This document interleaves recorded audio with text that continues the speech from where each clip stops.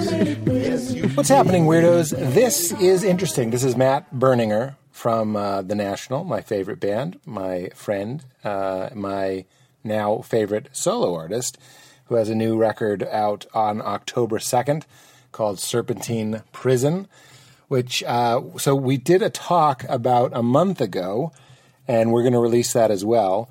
But then I hadn't listened to the record, and since then I've listened to the record dozens of times. I'm obsessed with it. I love it. So I texted him. I said, would you like to do just a little amendment, like a little add-on to the chat that we did, just to talk specifically about the record, Serpentine Prison? And then we ended up talking for 90 minutes. And then I was like, well, let's just release this as Matt Berninger Returns Part 1. And then in maybe a month or so, we'll put out Matt Berninger Returns Part 2, which has some of the more traditional parts of a regular You Made It Weird episode. It's brought to us by our friends at Charlotte's Web. Get some Calm gummies with everything that's going on in the world. We could all use some Calm CBD gummies. Go to charlottesweb.com/weird and use promo code KeepItCrispy19. And there's no traditional ad, but we're doing, meaning there's no Pete's Picks to mention for this episode, but we're doing something new. As you guys know, I'm a big fan of Living Libations, and in working with them for the past couple months, I've gotten to know more and more about their founder, who's a beauty philosopher, a very, very interesting person named Nadine Artemis. So the more I learned about Nadine, the more I wanted to talk with her, and I had a feeling that if we talked, we should record it, and we did. And that's what we're going to release now as like a bonus mini episode here at the top. It's not a full episode. Like I said, it's just maybe 25 minutes, but I wanted to record it and I wanted to release it, especially since this episode is a little bit shorter than our usual. So here's a bonus, my chat with Nadine. And then after this is done, we'll get into Matt and we'll actually play a track from Serpentine Prison. But in the meantime, here's a little talk about health, beauty, self-love, self-care with my friend Nadine Artemis. Get into it. Well, so nice to meet you. Yeah, it's so nice to meet you too. I love your podcast. Oh, I'm so glad. And I'm so glad that you came on board because like I explained to Angela, I was like, I really just want to do ads for things that I believe in and that I use. It's fun. Yeah, it was one, I think for some reason, the first one I heard was you, and you just had a baby, like your baby, pretty, like, and then your wife popped in. Yeah. It was just this, I can't even remember who I was listening, like who you were actually interviewing. And I just felt like they need to know about libations. Like, I think they would like it. And it just felt like kind of an unusual match, but that's what I like doing too. Like, because I don't just want to be connected with like a health or a beauty website because that's so normal, you know? No, I think that's, I mean, I'm not a business person, but there has to be a term for that. It's like too predictable and the market is going to be flooded with other people. But like you come in sort of through the back and go like, well, it's a comedy podcast, but it also has a self-improvement bent. Yeah. And I did see that you do bring in experts from time to time that are totally like good experts in my world. And then really these days, what's left besides like beauty and humor? I know. Really? That's a great place to start. I mean, like, can you speak a little bit to that? Like in the pandemic, I find that like self-care is, especially starting my day or ending my day, which is what I do, with something loving. It's so tempting to not brush your teeth. It's so tempting to stop, changing your clothes, if we're being honest. Like it's so, but like when we do, it's Val and I were just talking about it. It's like, this is why in the army or people in recovery make their bed. It's because they want to start with some sort of win. Like you're starting the day with a win. And I was wondering if you could speak to that, like in the pandemic, what is the value of beauty and self-care for you? Yeah, that's a great question. Partly through this time, I feel like, this is my lifestyle to kind of live quarantine. Yeah, is that right? And I saw the coming plague in the 90s when I was reading about antibiotic resistance and stuff. So that's why too, I was like, I must find like pure land and water. So to take us to 15 years ago, we finally accomplished that. Where are you? We're about 3 hours north of Toronto on 200 acres with a spring-fed lake Whoa. The lake itself is about 28 acres. It's fresh fish, and we've got trees and beautiful rocks all around us. And so we're here on our land, and I've literally in other years I kind of will set goals for myself. So once we've come back from a trip or something, and then it's like spring, and I'm like, okay, Ron, I'm going to try and not leave the house for like another 6 months. So this would be like my prior goals. Oh my God. I have everything here, and we've rebuilt. We had a fire in 2013 where we lost everything, except of course where we are in the land. So that was really neat too, because our true home, which is this land, was still here, which is like, I think if your house goes and you're not on like a little city block or something, I mean, when it goes, it goes. Yeah. But we were able to be here. And then we had to rebuild our headquarters, which we've just got now on another part of our acreage, like over in another corner. So if I walk through the woods about 15 minutes, I'm at our beautiful Living Libations headquarters. So I really don't have to leave. And, you know, I love being in nature. So, and I love focusing. That's the thing. Like, I don't want to waste time doing errands and that kind of stuff. And I just love getting in my zone, being with my family or being with nature. So I've really got everything I need here. Wow. I am blown away. That is so cool. I don't know how to communicate this to you, but like, that just like lit me up inside. Oh, beautiful. Like I'm not just putting on like a host persona and saying, that's so cool. I'm like, if Val were here, we're on a farm right now that has a, great. It's not spring water. I don't know. I'm not exactly. Well water, maybe. It's well water. That's great. That's a good, pretty much, yeah. Cause it was one of it was a selling point. I'm a water, Val will tease me that I'm a water snob. And I'm also a goal setter. And something that I wrote down a long time ago was I really wanted to live on a property that was spring fed. So like you're talking to somebody, beautiful. Just like, yes, I love this. And you're talking to somebody who sort of has to keep to himself because how much I am doing okay with a simple life of quarantine. Yeah. There's a privilege I have to check there too, because our daughter is 2. So it's like, she doesn't have to go to school. We don't have to. Well, I think, I mean, obviously everything I'm coming from is total privilege. Of course. And I saw it early on too, though. So with what I had, I carved that out. And Ron and I, when we lived in the city, I mean, we just worked basically, 20 hours a day to get out of there and get to the new stage. And it's so funny because the day we did homeschool our child, but the day that we found this great school, and that was March 25th, the day that everybody started homeschooling. So that was crazy. So you just went back. You were like, never mind. Well, luckily we had a whole Zoom. We were with a school, but then that was crazy, right? Like all of a sudden 8 classes Zoom links because the school was doing it really deeply. And I was like, oh my God, Ron and I had to get a degree practically to get them online on time. Wow. That is so funny. But we had the similar experience where Leela got into a pretty difficult, we did our best interview and all these things to get into this preschool. And then all of this happened and we were like, but now, I mean, there is a quality to it. Like I like being with her and she's so young. I'm sort of like, I wouldn't have wanted to miss any of this. That is obviously the silver lining. Yeah, that is really special. And I do feel in this time, like if people are, doing okay and they still have their job and they are quarantining and feeling okay. I mean, what a special time. There's a fly flying around, that people can spend time with their families because that's what we got to do till Leaf was 13, spending our days together because we constructed our work that way. And I just feel it's so special for all these parents to be at home and the kids to be at home and at least have this moment. Well, we're figuring out what's essential. I think the world will never be the same in a lot of ways. But I think one of them is that we're seeing I've said this a million, but I'd love to hear what it makes you think of. It's like, why was I driving 90 minutes to go to a meeting when you could bang it out? You could bang it out over the internet, which we've always had, in the time it would have taken me to find my keys. And I'm the sort of person, if I have a 30-minute meeting slotted, we'll get it done in 10 minutes just because it's like, hi, what is it? And we'll get out of here. And then there's so much more time. And that brings me to the question, what rituals are you finding even more? No, it's fine. It's my job, not yours. Finding value and the self-care and the self-love, really. Well, one thing that I love to talk about is because beauty isn't something we're just going to apply to ourselves. It's not another bottle. It's not another item. Mm-hmm. It's about engaging and meeting life, and really meeting the elements, because that's what's actually going to replenish our being.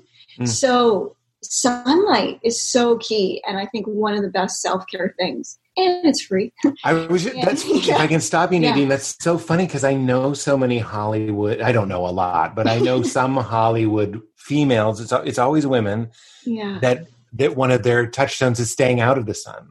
Well, yeah, and that's more than Hollywood. That's from the past 60 years of dermatologic sort of indoctrination. There was too many big words in there. Dermatological indoctrination. Yeah, I can't. No. Get out of here. It's too early.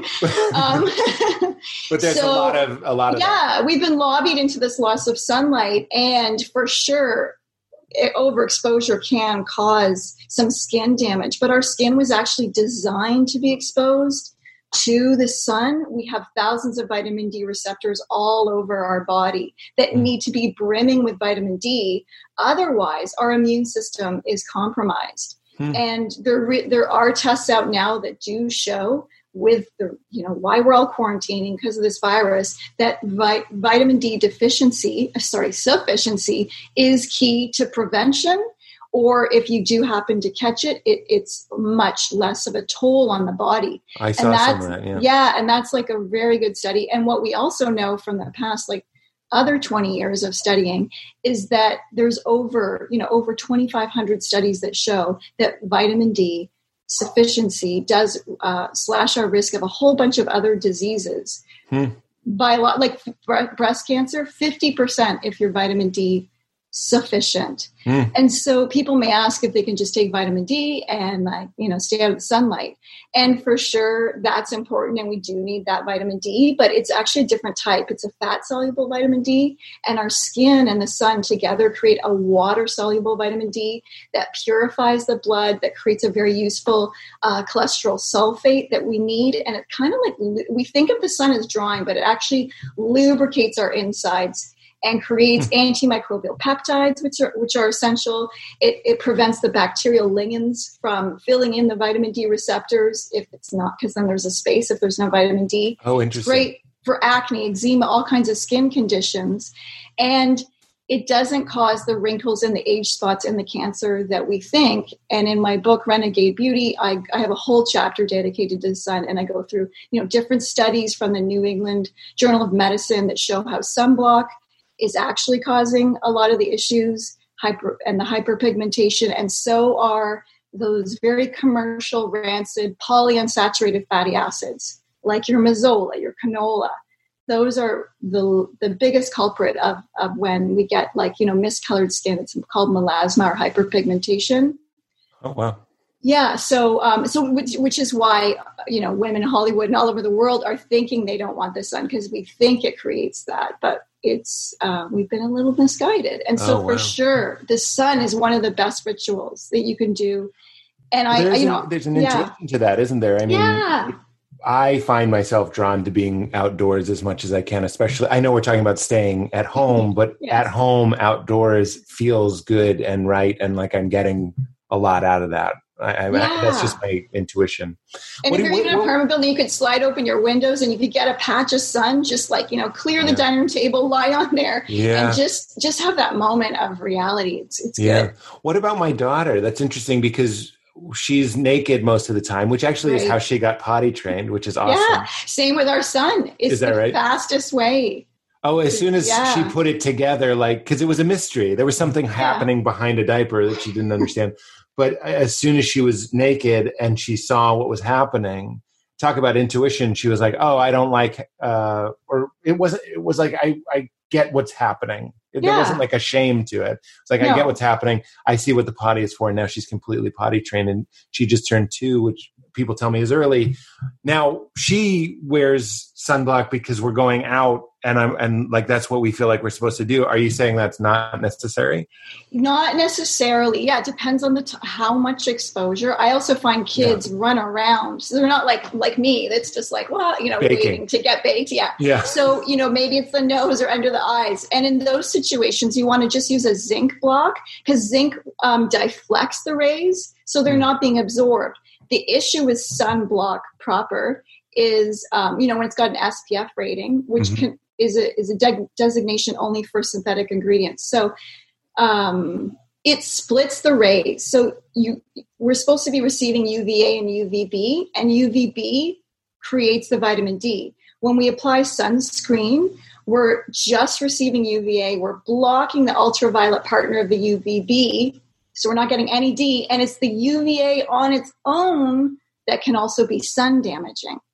So besides all the toxins in sunscreen, we're not getting vitamin D, and we're literally just getting this isolated ray that can be damaging. It's the same in like when you get sun through a window. Let's say you're driving down, some LA freeway, and you've got that. It's the same pattern. So every day at 4, you've got the sun hitting this arm. That arm will have more freckles in later, like after than this arm. And that's because it's just getting UVA. But I'm going to look into a zinc sunblock. Oh God, I well, we have one with Living Libations. So do you? Well, perfect. I spent my 20s out in the some summer trips in the desert, exploring with the plants and the pigmentations about like what oils would help me tan, what would help prevent burns. So we've got this beautiful sun oil called Everybody Loves the Sunshine. And then we took that and made another version where we added zinc, and we made a beach balm. So we've got Everybody Loves the Sunshine with zinc, and then we've got this beautiful tanning oil that I call it a sun harmonizer because it's not an SPF because it doesn't have chemicals. Right. And because the plants have natural pigments that are protective, and it can extend your time in the sun depending on who you are and what the climate is and what your heritage is. It can be an extra 10 minutes to another hour in the sun where you're getting that golden tan. Wow. Very, very interesting. So this brings me to the other thing I really wanted to talk to you about. Wow, you're very interesting. What is going on? I say this in the little spots. Yeah. What is going on with skincare? I tell the story that as soon as I sort of started being on TV, it's so silly that's the first time. Maybe it's not silly, but I was like, oh, I'm going to be on TV. I should start thinking about your skin. My skin. Yeah. Yeah. I feel like that's like a typical, maybe a Boston male thing. My dad didn't use anything, and now I'm in Hollywood. And so I just went to the mall, and I went to like a fancy French shop because it was fancy and French. And I bought the men's section is this tiny section. And I bought the One Skin thing. And talk about an intuition. The sun feels good. It feels good to breathe clean air. It feels good to hike. It feels good to get warm, all these things. The smell of this stuff, I mean, on some level, you take some sort of weird foil thing off of it and you're smelling, it smells like Chernobyl. You know what I mean? It just has like a chemical bad, like a deer wouldn't go near it. You know what I mean? Put that out and see if a deer is going to smell it. It has nothing natural feeling about it. Whereas, and this isn't a commercial, it's just a conversation, but like the stuff that you make, I feel like I could drink it in a pinch. You know what I mean? And you could. So tell me what happened and what are you trying to remedy with? That's a good point. Yeah. I'm not totally sure what happened, except I do like at the turn of the 19th century, definitely we discovered how to synthesize and isolate and refractionate parts of plants. And then repeat them synthetically. So that obviously created a whole thing. And that's interesting too, because that was, for thousands of years before that, all cosmetics, quote unquote, all skin things that were going on in the body were plant medicine, right? And perfume and even spirit was seen as one. And often in different cultures, like the medicine men were the spirit men or women or whatever. But you know what I mean? Like whoever was in charge of like the spirit or like the priest sort of thing was also in charge of the perfumery. Yeah. So is that right? So yeah, it's a bit cross-cultural, and it's not going to be every culture, but for sure in like some ancient shamanic cultures, Ayurvedic cultures, Egypt, there was that connection. And of course, everything was like, pressed plants and peels and pressed petals for perfumes and tinctured trees. And what's this sap going to do? And we'll put this sap on that wound and all that kind of stuff. And perfume was also just seen as a way to call in the spirit. And it wasn't this synthetic stuff. So then, we got very crafty as humans. I think of like we have as humans this Frankenstein experiment, right? It's on the micro level and it's on a big level. It could be a big invention or something small we make where we think we've figured it out and we can reinvent nature. But every time we synthesize nature, there's going to be side effects, And so we're going to have that in the body. And so somehow it was like, through the 40s and 50s, we just felt, to be beautiful was to be clean. And somehow, our pores wanted petroleum because then it seems like all cosmetics are about 50 different derivatives of petroleum. Right. Which we know we don't need at all. And now, besides the toxicity that, like this affects the liver or parabens are found in diseased breast tissue, and that could go on and on and on.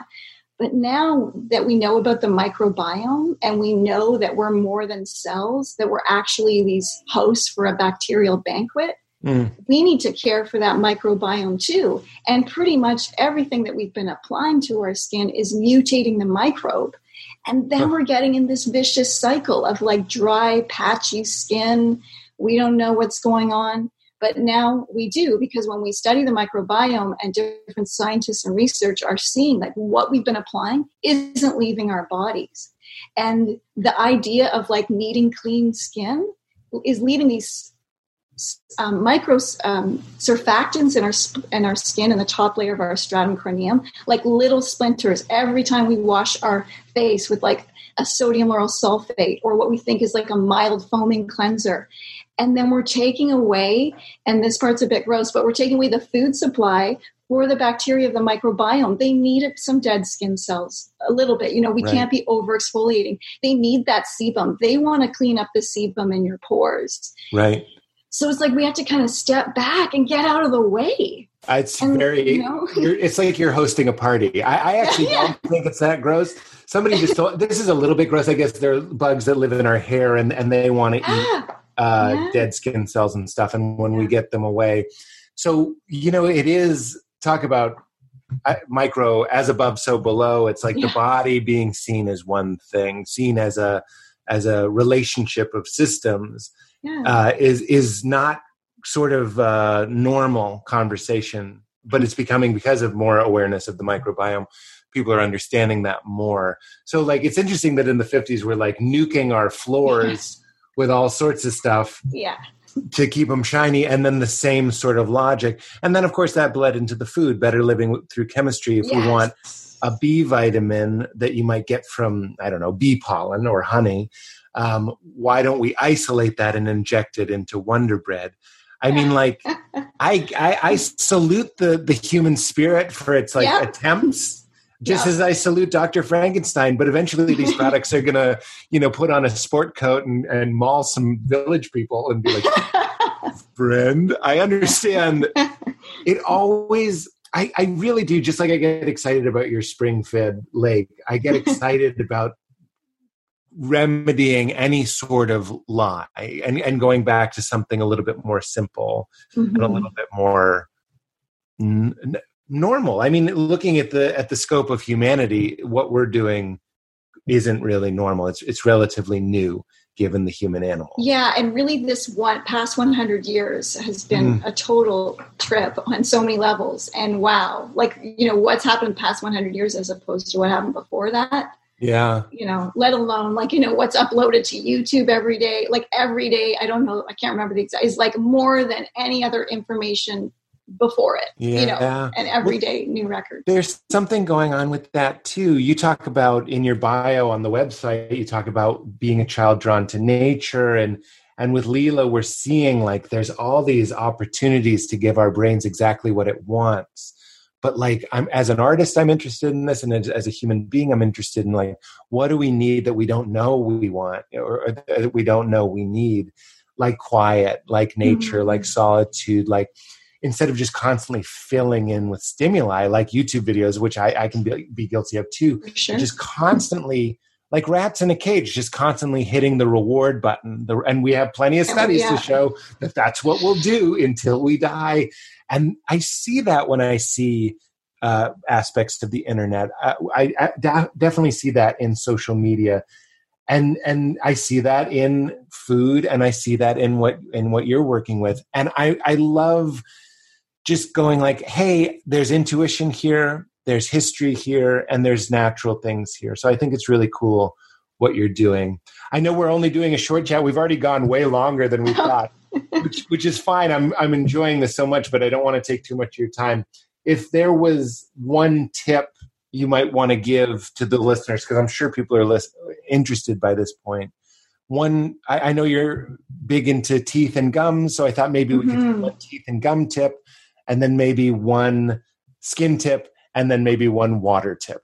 Water. Oh, I love that. And then we'll let you go back to your 200 acres. My goodness, I love it. I'm thinking like we'll start with skin, because I was just telling people about the horrors of surfactants on their skin. Sure. And also we're talking about caring for oneself in quarantine. And I feel like telling everybody one of the best ways to take care of your skin, and this is men, women, babies, whatever, is to stop washing your face with soap and using oil, which may sound crazy and totally counterintuitive, especially if you've experienced cystic acne for 2 decades.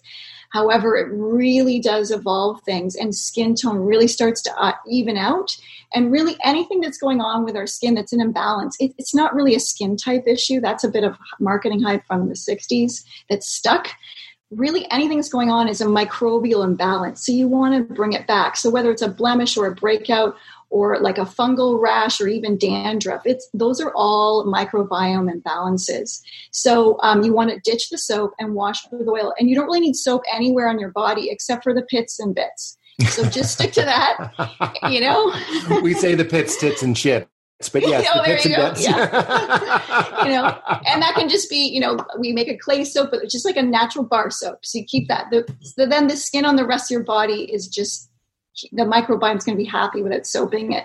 And then on the face, you just wash with, you know, splash with water, then put a little spot of water on a cloth, and then squirt on. We make the beautiful best skin evers, but if you just switch to a real olive oil or a jojoba for the rest of your life, you are better than using any of those, you know, $5 to $1,000 creams. Yeah. What about, you can say goodbye. Is coconut oil not? Yeah, or coconut oil. That is a good thing. It is a bit thick, so because it's solid at room temperature, but you could mix that even with the olive oil or the jojoba. But yeah, it's beautiful. And this is for men or women. Yeah. And the best skin evers really come to balance the skin. Men can use it as an aftershave. You know, you can bring it to your massage therapist. It's all over. The idea with that was like one bottle does it all. We used it to change Leaf diapers when he had them. We used it to clean them. And so it's very, very practical. So that's like a really good skin thing that will revolutionize. And if you have had acne, you'll find it clearing up. That's where I started. Just for people listening, it's like, it's pretty simple. I like to look for like a raw or unrefined or uncooked coconut oil, which you can find in stores now, which is pretty cool. And then I just started using that as an aftershave or as a before bed skin treatment. So it's like, it doesn't have to be fancy to start taking a small step towards. Yeah, and that way you're natural. caring for the lipid barrier, and you're not stripping it with these harsh surfactants and then trying to replenish it with some petroleum moisturizer and then putting on some chemical for the acne where, you know, everything's going, whoa. And so that can just end. It's calming. You can't, I don't even want to tell you what I was doing when I was 12, 13. Oh, I mean, well, I was too. I was in it all, but I feel like, you know, I was mixing everything. It was like the youngest in the family. I got everybody's hand-me-downs. Yeah. I was mixing perfumes, taking toxins under I was mixing it all. I couldn't, you know, I was the only boy I knew that had cotton balls because I used astringent and then I used Noxzema. I don't even know where it got in my head, but because it was No, it was marketed towards women, but I liked girls. I hung out with girls a lot, and I was like, what are you guys doing? And they were all doing this, and it just sounded fun. I know that's kind of strange, but it did. That's so fun. So anyway, yes. Okay, so that's a great tip for the skin. What about, we have teeth and water? Yeah, so for teeth, it's another similar situation. I do have in my book, I talk about stop, seal, and seed. So we want to stop the things that are, which is kind of everything in that drugstore oil aisle, like the alcoholic mouthwashes. Those, you can look up Google statistic, 36,000 cases of oral cancer a year. Wow. It's messing with the microbiome. So you want to ditch that. We have 8 steps you can follow, but the simplest advice I can give is ditch all that. And if you just have baking soda in your house and you just use baking soda for the rest of your life, you would be way better off than using what's in the commercial toothpaste ingredients. Now, of course, you go a lot farther, and we make beautiful toothpaste and dental serums, and we have floss, natural silk floss infused with charcoal and frankincense. So you can go hard, but I love just giving tips that people can use right away. Yeah. And you don't have to buy anything from me, but literally great. Baking soda, it's alkalinizing. Your body actually produces a form of it that declines. It alkalinizes the mouth, which is so key for the saliva to do its job. It needs an alkaline environment. So that's a good part. It's very good at scrubbing. It's actually gentle enough to use every day. Huh. So it's great. So you just brush with baking soda? Yeah. Wow. Like, it would be very, very simple. I mean, I'd love to add other things to that, but literally that is life-changing and a great quarantine activity. Yeah, and why not? Our 8 steps, which could take your 2-minute toothbrushing to about 4 minutes, is a great program to start, because especially since we can't get to a dentist right now or they're backed up, we really recommend these 8 steps. It turns things around in your mouth. It prepares you for a dental appointment. And generally people find that their dental appointment is cleaner and less expensive when they've done these 8 steps for about 3 months beforehand. Val is going to laugh at me. It's going to be fine. I'm going to be in there with the Arm & Hammer. You're going to love it. I bet I will. And what about water? I think water. Water is so key. And I often recommend, like, if you can't get, like, so when I'm traveling, I have a bottle of spring water on the sink counter, bathroom sink, and I'll use that to wash my face and brush my teeth. And then we also bring a filter that you can just get on Amazon, like just the $20-ish ones, will do a pretty good job at filtering out the chlorine and stuff. So that's I think that's the most simple thing for people to do right now, because it's hard if you're in the city or you're renting a home. Obviously, there's whole home things you can do, but right away, just get one of those filters, because the chlorine's very damaging to the microbiome and the scalp, and it can create dandruff and stuff. And so what I used to do back when we lived in the city and we're renting is we put our shower filter on, and then we would wash the kale, in the shower, or I would fill up the tub via the shower. It would get a bit steamy, but that's how we would do it. So I'd say, water is important. Tap water is crazy. What's in tap water, as in like the pharmaceuticals and the waste products that don't get filtered out. When they test water across the states and big cities, there's generally about 200 contaminants. Wow. And tiny microscopic shrimp, which when I lived in New York City, it was like every year there would just be one small story about the tiny microscopic shrimp. I know tiny and microscopic is redundant, but it was like, transparent shrimp. I was like, oh God, help us. So yes. Okay. This was so cool. Thank you so much for taking the time. Like I said up top, I'm just so glad that we're working together and that we could have this chat. Would you, I know this is just a mini episode, but we have the guests say, keep it crispy at the end. Would you say, keep it crispy? Sure. So just say it. Yeah. You just say it. Keep it crispy. There it is. Well, thank you so much. I hope you enjoy the rest of your day. You too. Okay, bye. Nadine Artemis, we were supposed to talk for 10 minutes. We scheduled it for 10 minutes, but we got on a roll. And obviously she's my kind of person. We had so much to cover. So I hope you enjoyed that. livinglibations.com/weird for 20% off anything that you might find there, and show your support of this show. Now, on to, as I said, this is part 1, but really it's part 2 of my talk with Matt Berninger to promote Serpentine Prison, out October 2nd. We're going to listen to one track, which is the title track, Serpentine Prison. And then after this plays, we will roll right into the second chat we had with my friend Matt. I really hope you guys enjoy. And again, get into it.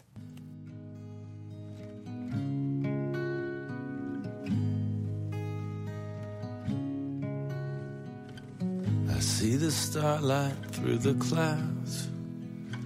Why won't anybody listen to me? Don't make me say it again out loud. Big star doing, don't worry, baby. Bipolar pride, swim in the tide. Keep your dead head above and your chin up. You're gonna have a pretty hard time. Without drugs, without love, total submission. I've seen a vision. Everyone's screaming. I've been daydreaming. Sorry, I'm fishing without permission. Tell her I'm missing in a serpentine prison.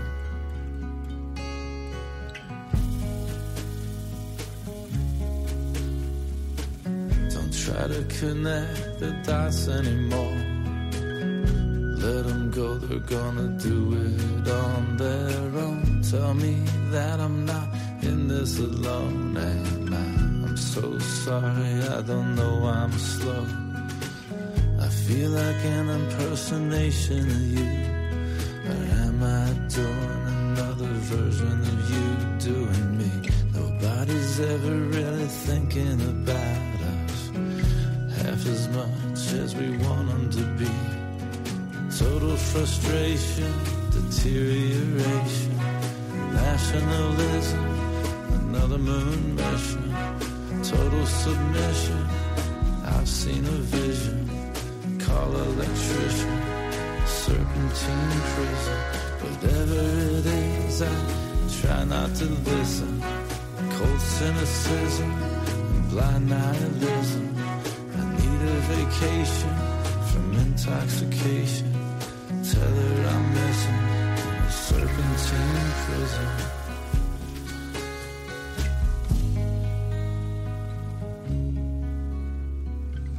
I've been picking my kid up from school, smelling like Girl Scout cookies and drool.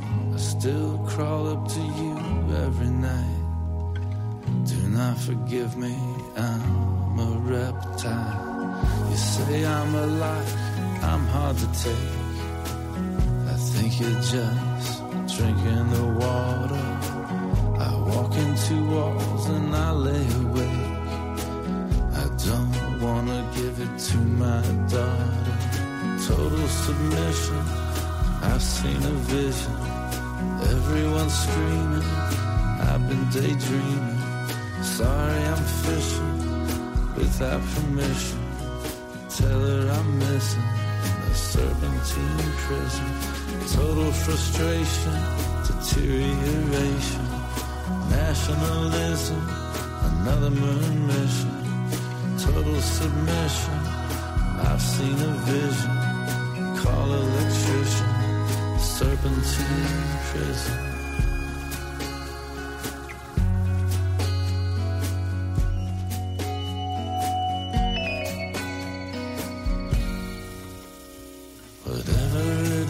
I try not to listen. Cold cynicism, a blind nihilism. I need a vacation from intoxication. Tell her I'm missing in a serpentine prison. Total submission, I've seen a vision.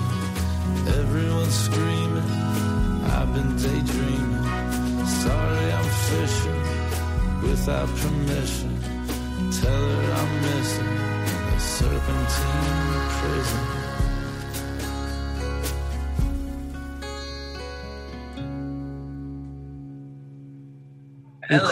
Include this. This is the rawness that people need. Rawness.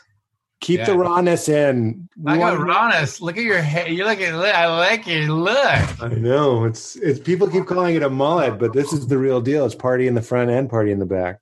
Do you ever have long hair when you were like growing up in the Days. Back in the days, I did. This is the longest it's been, but in high school, this actually sort of ties into the record because I was going to ask you if you ever listened to Rancid, which is kind of a strange question. Did you? I did. Oh, yeah. I mean, it's not like I had all the Rancid, but Out Come the Wolves was a big record. Let's Go. Yeah. Is Let's Go their first record? Yeah. I actually have Let's Go on a cassette.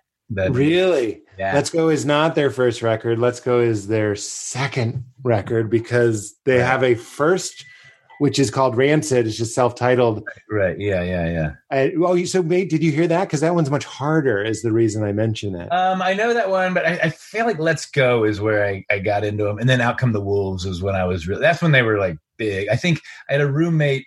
I lived in Boston on an internship, and I had a roommate and she was obsessed with Rancid, and we went to see Rancid in Boston. Like, some club, I can't remember. In Boston? Yeah. I might have been at that show. I used to see them all the time. Who was it? It was like I feel like it was.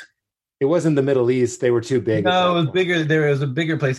Part of me thinks it was like outside, and they did an outside show. I saw. Oh wow! I saw an indoor show and an outside show of Rancid. But were you a big Rancid guy? I was, and when I texted you. So this is the add-on to our conversation. And when I texted you, specifically the title track, Serpentine Prison, I could hear, it sounded like a punk record to me, but really what I mean is it sounds like this, what I love about Rancid. Like you could speed that up or you could do it as like a gritty, like if you ever...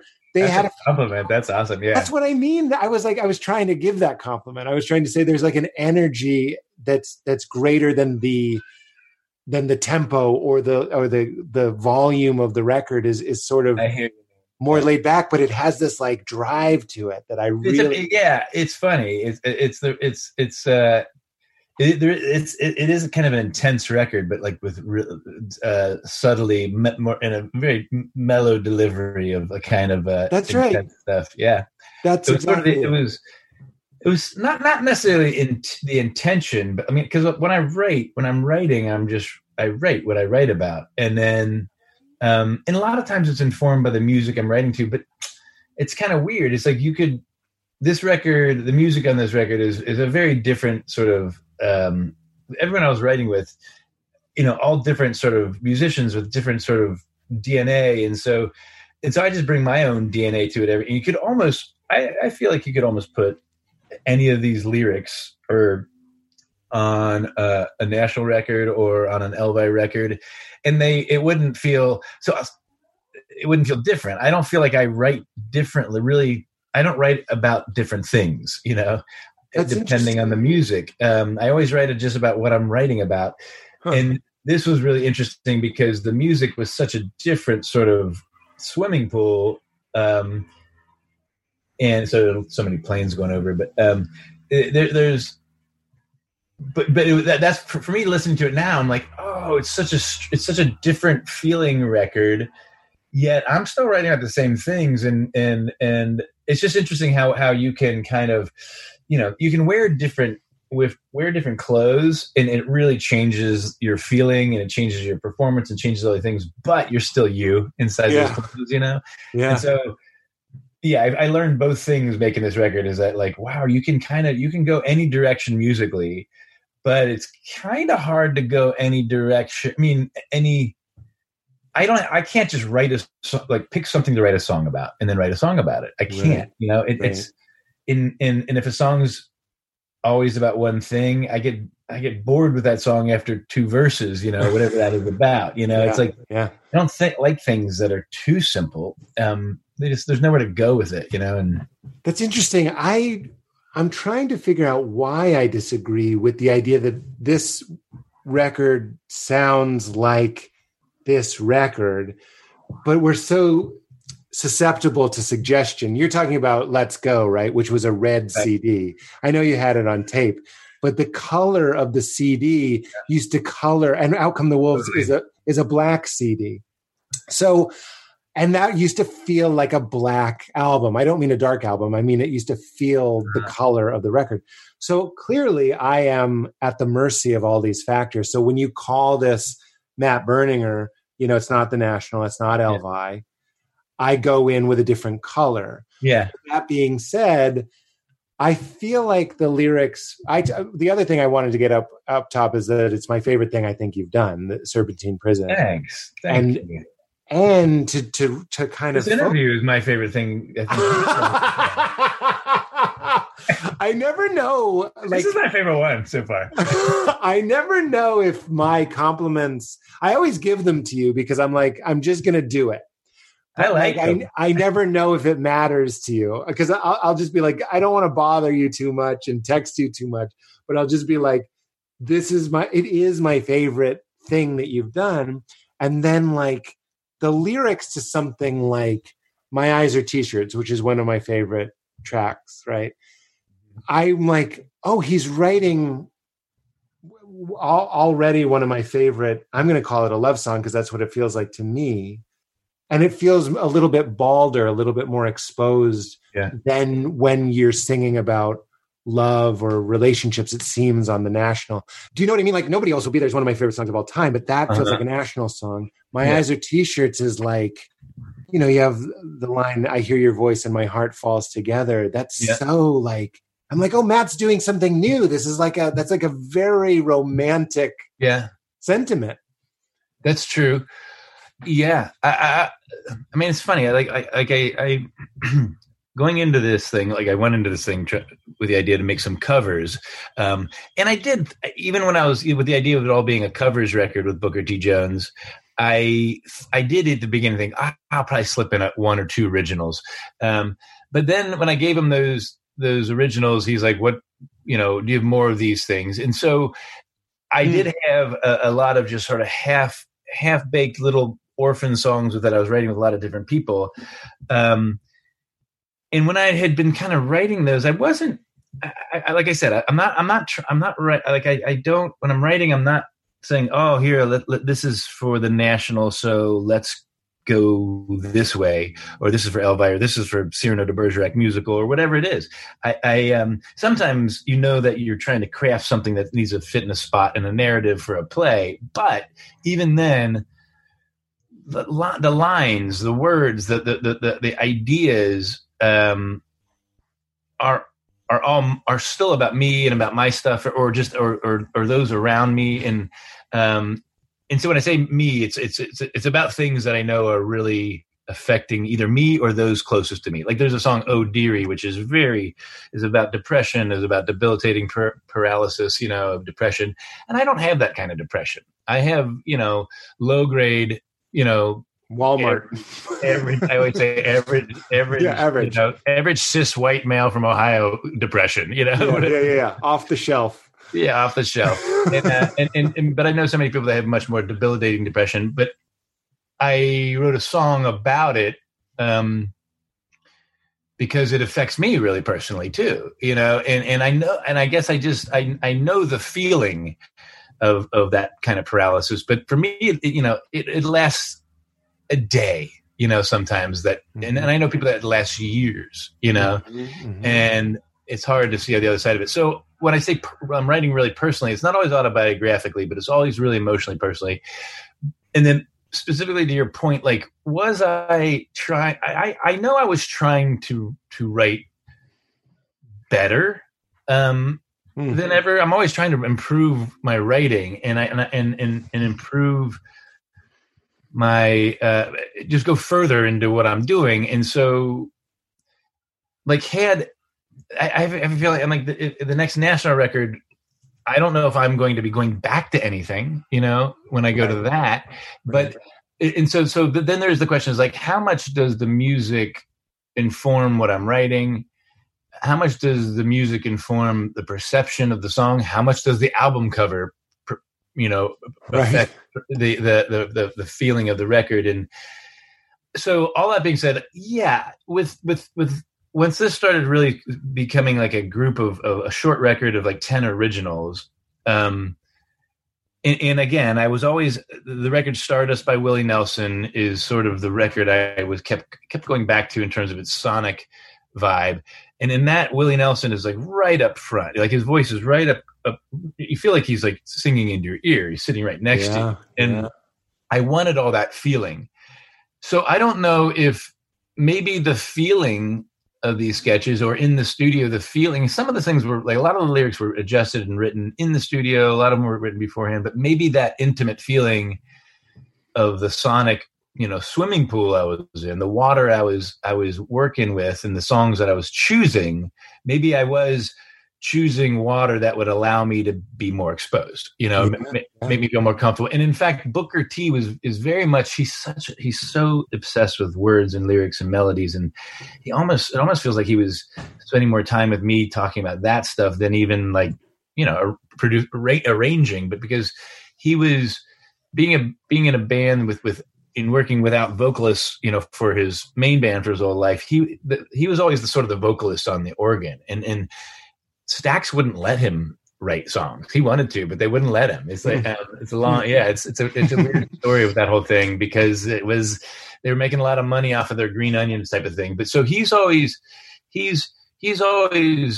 I felt seemed kind of like a restrained vocalist in the Hammond organ and when he plays.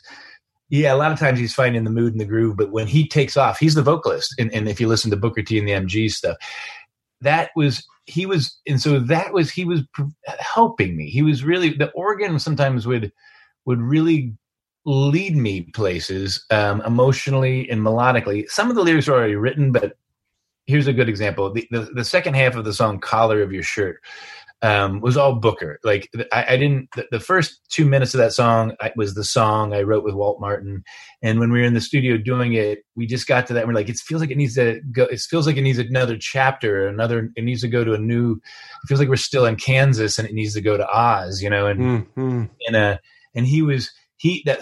last 3 minutes of that song, the last half of that song was all Booker, and he I just kind of followed his melodies, and he just said, like, go ahead, just keep, and he kind of encouraged me to. So I wrote the second part of that kind of in the room or just in a few hours that day with Booker. And that might be my favorite. I feel like that might be my favorite part of the record, because I can tell I really kind of, he pushed me off of a limb, and I didn't hit the ground. And that was so to answer your questions, like, yeah, I feel like this record is much more intimate and much more weirdly, exposed or something. Or yeah. Well, the sound is stripped down. It only stands to reason. Like, that was one of the things. The National, what I love about the National, and this is true of Elvi in a different way, is it really is a wall of sound, right? It feels like this. It feels like an ocean wave, right? Yeah. Especially when the horns are coming in and the drums are often very textured and rich. And this has a lot of richness and a lot of texture, so don't misunderstand. But it doesn't feel like, when you told me your method for writing for the National was that you'd listen to the songs, listen to the music, and you'd mumble, and then you'd come up with it. It felt like there was more information in a National tapestry than there was in, say, the single acoustic guitar playing for a Collar of Your Shirt, playing just like a pretty, again, I'm not putting it down, but it's a pretty basic B, C, D kind of area. And then I'm thinking about you going, well, what do you do? And then the melodies are incredible. Like in Collar of Your Shirt specifically, you're going up in your register and it sounds really wonderful, but that's sort of like, it's not entirely new, but like to have it so minimal and to have you singing high is very naked. So it doesn't surprise me that you match that lyrically. Yeah, well, Booker wanted, and Sean O'Brien, the engineer, that it was important for them to, they really, having the vocal really high up in the mix, or just a lot of space around it, and not a lot of things competing with the same tone my vocal is in, right? And so Booker, those guys are really good at like, okay, what are the essential elements, and what is just adding another layer of the same color. And sometimes that's just like, a tone, just too many keyboards or this or that, two things can suddenly,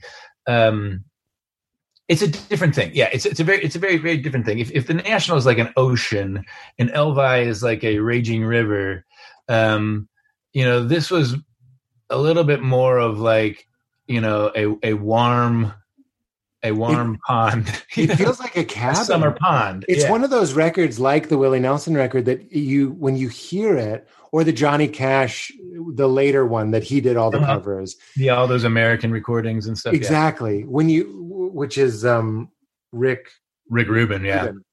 When you listen to it, and I include Serpentine Prison in this, you're actually thinking of you in like a wood-paneled, cozy cabin studio.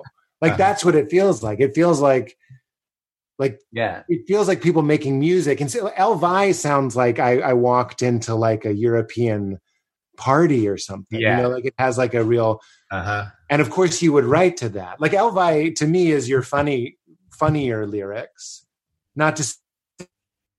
Shit. Elvi is like a European disco.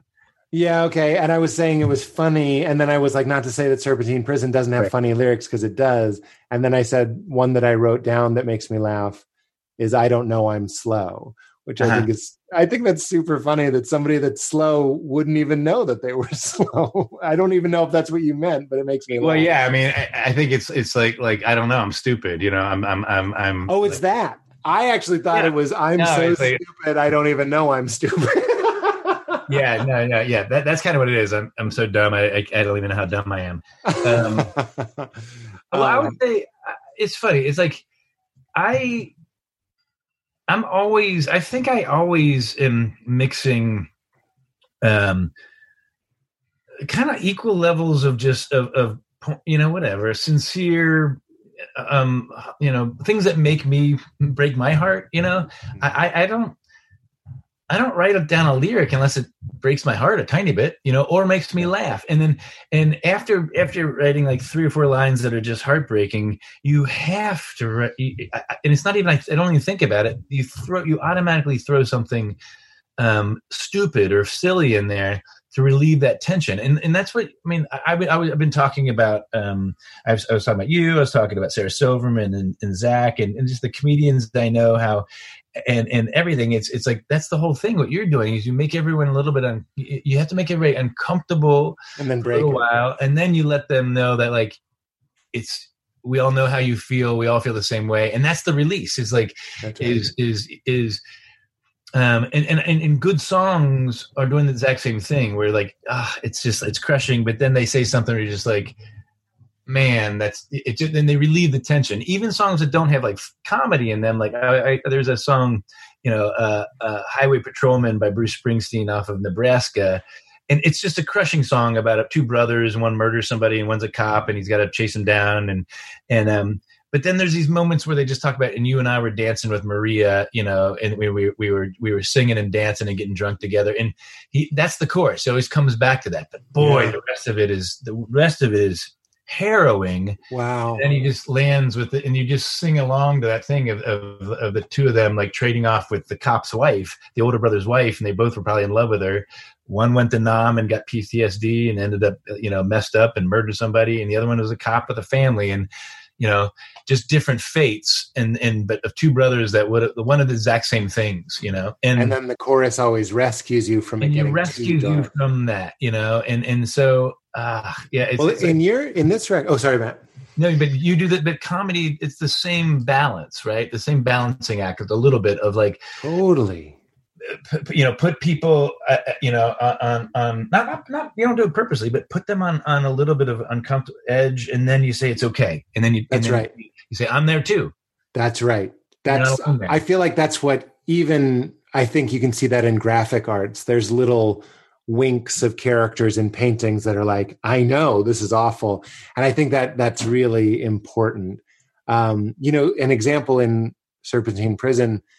I wanted to ask you specifically about this line, just because every time I hear it, talk about a joke format. Like you want there to be as much information in one line as possible. It actually reminds me of improv. If you and I were doing improv, I'm looking for an opening line that paints the most vivid picture for you, my scene partner, and for the audience. So I might say something like, can you believe they just left the door to this museum unlocked? This is going to be way easier than I thought. Right? Mm-hmm. That's like a good improv opening because now we're burglars, we're in a museum, and it's going well. Right. I know this is sort of silly, but I'm tying this to your world. Yeah. The line that opens one of the songs is "Forget about what I said. I want to see you right now." And I'm like, that's like a little. I hope I don't make you uncomfortable, but that seems like a master class. And like, I'm going to give you a feeling. I'm going to give you a color. I'm going to give you a feeling, and the music is going to take it over the top. But so much in that line. Yeah. Forget about what I said. So we're picking up in the middle of a scene, like a good Tarantino scene. We start in the middle. You don't start with, I'll have a cup of coffee. You start with, why does nobody ever rob restaurants? You start right in the middle of the scene. Yeah. So I'd love to hear you talk about that. And then specifically to what we were just saying, the next a couple lines later, you say on a glass bottom boat, which is not a joke, but it's a little bit of Dancing with Marie. It's a little bit of color and beauty to take away. Would you agree to take away from some of the sandbag of heavy heartedness of forget about what I said. I want to see you right now. I'm like, what is going on in this guy's life? I've been there. I know that feeling. Well, I think you just, I mean, that's why music is music or something. I think it's like, I mean, the best music is the most uncomfortable, difficult, blurry, impossible situations. The best songs are about those. That's right. Love or whatever it is. It's about the blues and soul, or all comes from people with impossible, seemingly impossible mountains to climb or roads to walk. Yeah. And musicians and artists are always like, as a comedian, it's like you can have a lot of choices what you're going to do with your life, and you chose a really very difficult road to walk because it was a road towards something that discovery and understanding yourself, and for other people to understand you, and like that's a hard thing. And the way you found, the only way you found to do that, or the quickest way for you, it was to make people laugh. Right. That's right. And I get that, I like that too. And like at some point I did it through graphic design and through art, and then I got to be in a band because so I think most people are always trying to find that, even if they're trying to find it through softball or golf, or whatever, or people, free climbing. You're trying to find a discovery. You're trying to conquer fears. You're trying to find something true, And so, I guess the point is like, why waste time? Why and like just. I don't know. And to your specific point about like, you put somebody in a heavy story, a spot, or you just like just a song title you can start spinning off. Like the song title Serpentine Prison was just like, I saw this pipe with a cage on top. It looked like a twisty jail. And then I started rhyming, and then all of this stuff about my life and anxiety and everything, my daughter, my band, my other band, the country, all just started coming into this because you had a little pattern and a rhyme, and the pattern and the rhymes are pleasurable. It's like, and so there's that in the music, when you put music behind it, or a guitar or a piano or strings, or just blues, whether it's Muddy Waters or whoever it is, or Nina Simone,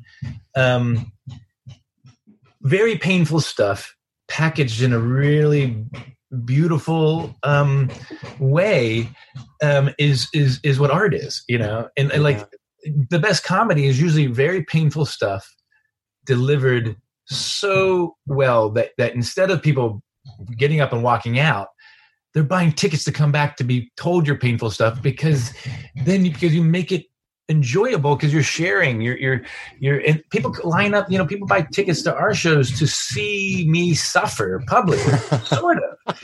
And that's why I go see rock, is I want to see somebody say all that shit out loud with lights on them, and let me sing along with them, and we all get to do that together. It's the same thing with church. You go to, you know, you spend a lot of time in churches. There's something about a community coming together to share all the saddest things of themselves, you know, and not just share it, but create it. I mean, the crowd is creating what it is. Watching, you're mouthing along with rock, we're singing along to your songs. The thing is all of it. I mean, it's really interesting.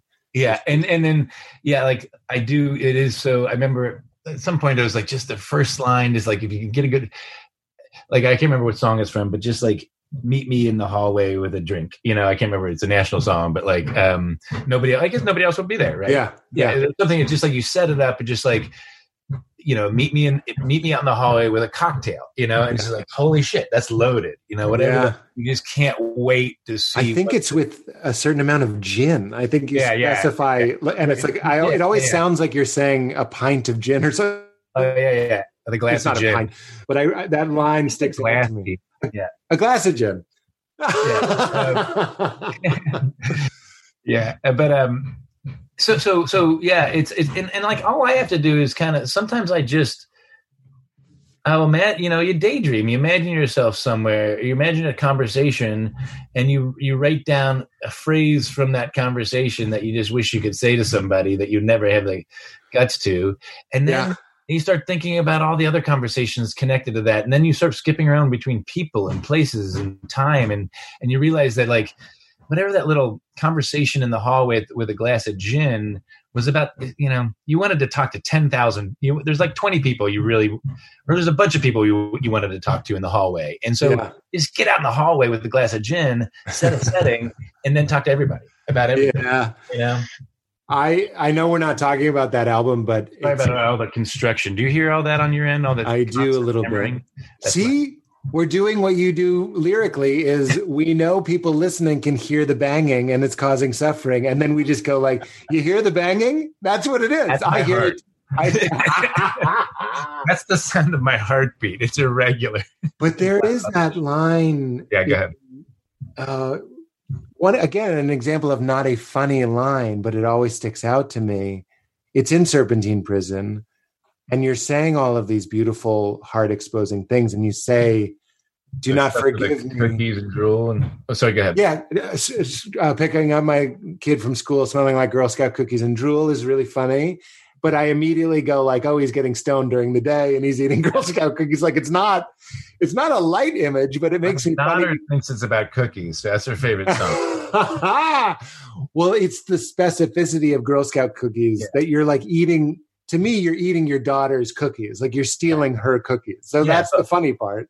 Yeah. But then this isn't, it's not a motivational lyric. It's sort of like I know what it's like to want to sleep late kind of lyric to me. But then you also say, do not forgive me, heavy line, I'm a reptile, is just colorful enough to be that, like, do you hear this banging? Like, it's just it's a respite.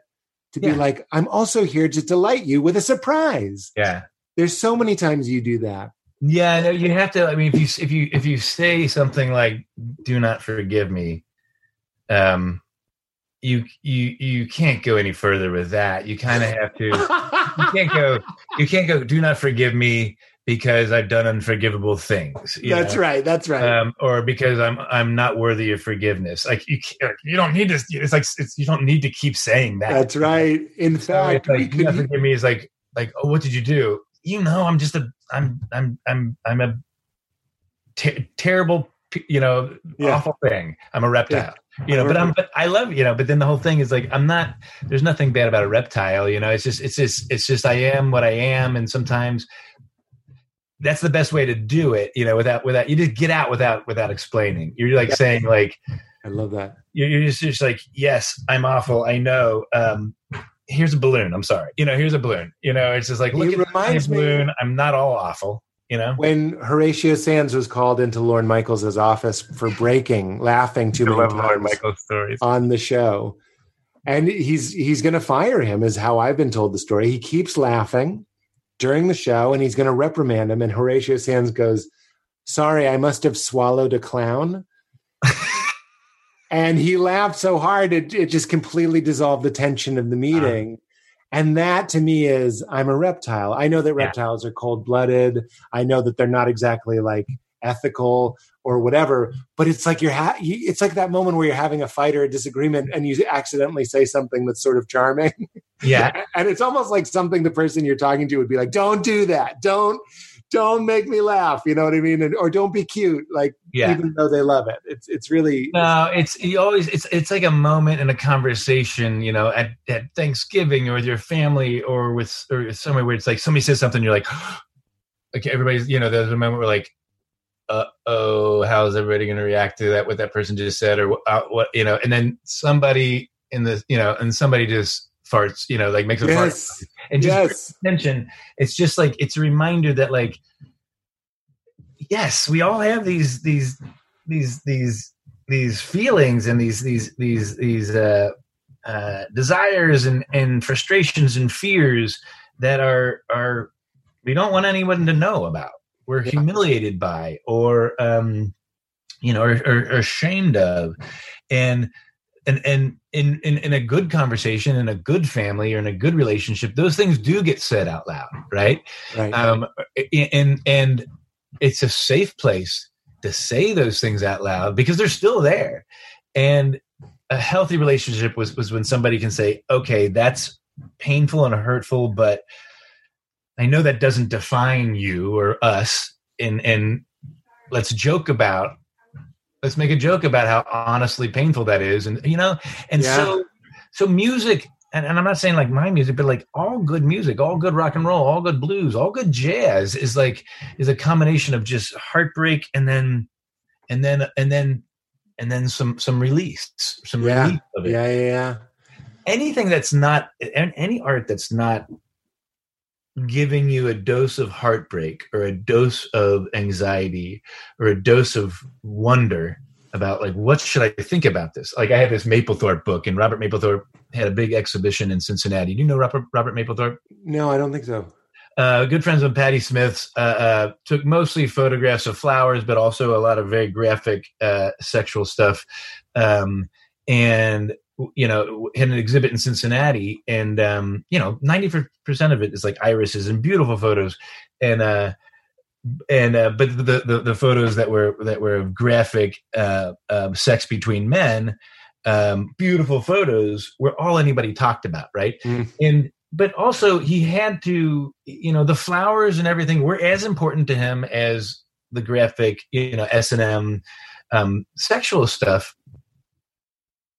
I guess the point is that, like, when I saw that, when my parents and I, because it was a big sensation, the cops, you know, tried to shut the museum down, and the curators, like, it was a standoff, an armed standoff with curators and police officers. You know, they had their guns and they stormed the museum to shut down this Robert Mapplethorpe's photo exhibition, right?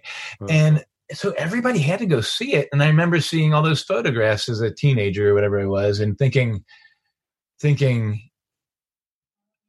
just being a little bit uncomfortable, but totally enlightened, and just made to feel so less fearful of the universe, and even of my own city, knowing that we fought for this man to show these photographs. And this guy doesn't care about Cincinnati. He's from New York, and he was roommates with Patti Smith. They were best friends, and she's written books about him. But that guy's photographs changed Cincinnati. Changed me, changed everything.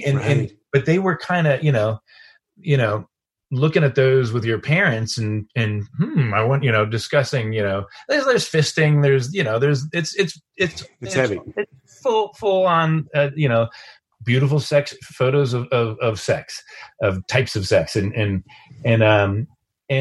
it's all real and it's all genuine and all beautiful. And my parents and I, we discussed those photos, right? Yeah. And I think those photos changed my parents, you know, and it wasn't, you know, going in and looking at those photos, it wasn't like, let me go look at these, but it was like, whoa, you know, and I'd seen plenty of porn, you know, I had a stack of Hustlers, you know, in the woods like everybody else did, you know, but this was different, and it was Well, it was also, Much better photography. Isn't it, because it's not in the woods? Isn't the medium part of the message? It's in an art museum. It's on display. Yes. And I'm just so envious of that relationship. It makes me love your parents even more. It's like that they could talk about it with you, and that they were saying, we are also not done. We are affected by this, and we have to process this and talk about this. And if I'm hearing you correctly, tying it back to songwriting, we have to get our S&M photos and our flower photos. You got the ratio. Yep, exactly. Right. Yeah. Yeah. Yeah. If it were, Robert Mapplethorpe knew, I'm not saying like the flowers were the Trojan horse, so he could sneak in these, salacious photos. Not at all. I'm sure the flowers I know were as important to him. Right. But he knew that he probably could have filled a museum of, these photos of sex and honest eroticism. And, he could have, but he knew that was going to really diminish his message if all he did was talk about that. And he didn't even have a message. It's not about a message. It was of course he had a message, but he was honestly photographing things that were he found incredibly moving and loving in the most beautiful photographs you could imagine. He was honoring those irises as much as he was honoring his sexual self, right. know. And isn't that a message then too? It's like, especially when you look at a flower and you say this is natural. And I was raised with a lot of people that might look at two men having bondage sex and say that's unnatural. Right. So the two together becomes a third message. It's not just like that's the point, is to have the mix. Yeah, and and his whole thing was like, it's about the body and the beauty of nature, and so a lot of his photographs of nature were also really graphic, sexually incredibly graphic, and so he was like, why we're no different than flowers. Right. Or animals or all these things. We're not that different. But look at reality. Reality puts BDSM next to flowers. You know what I mean? It's only the human mind that starts separating. Right. Well, that's eroticism, and this is. Right. I tried for a long time, Maddie. I couldn't get it to work. A bit called Erotic Universe, and I was like, people think. Now. Give it a shot. Well, I'll tell you, it won't have the same zing. But it's like. Erotic Universe. I'm sure that'll get a lot of.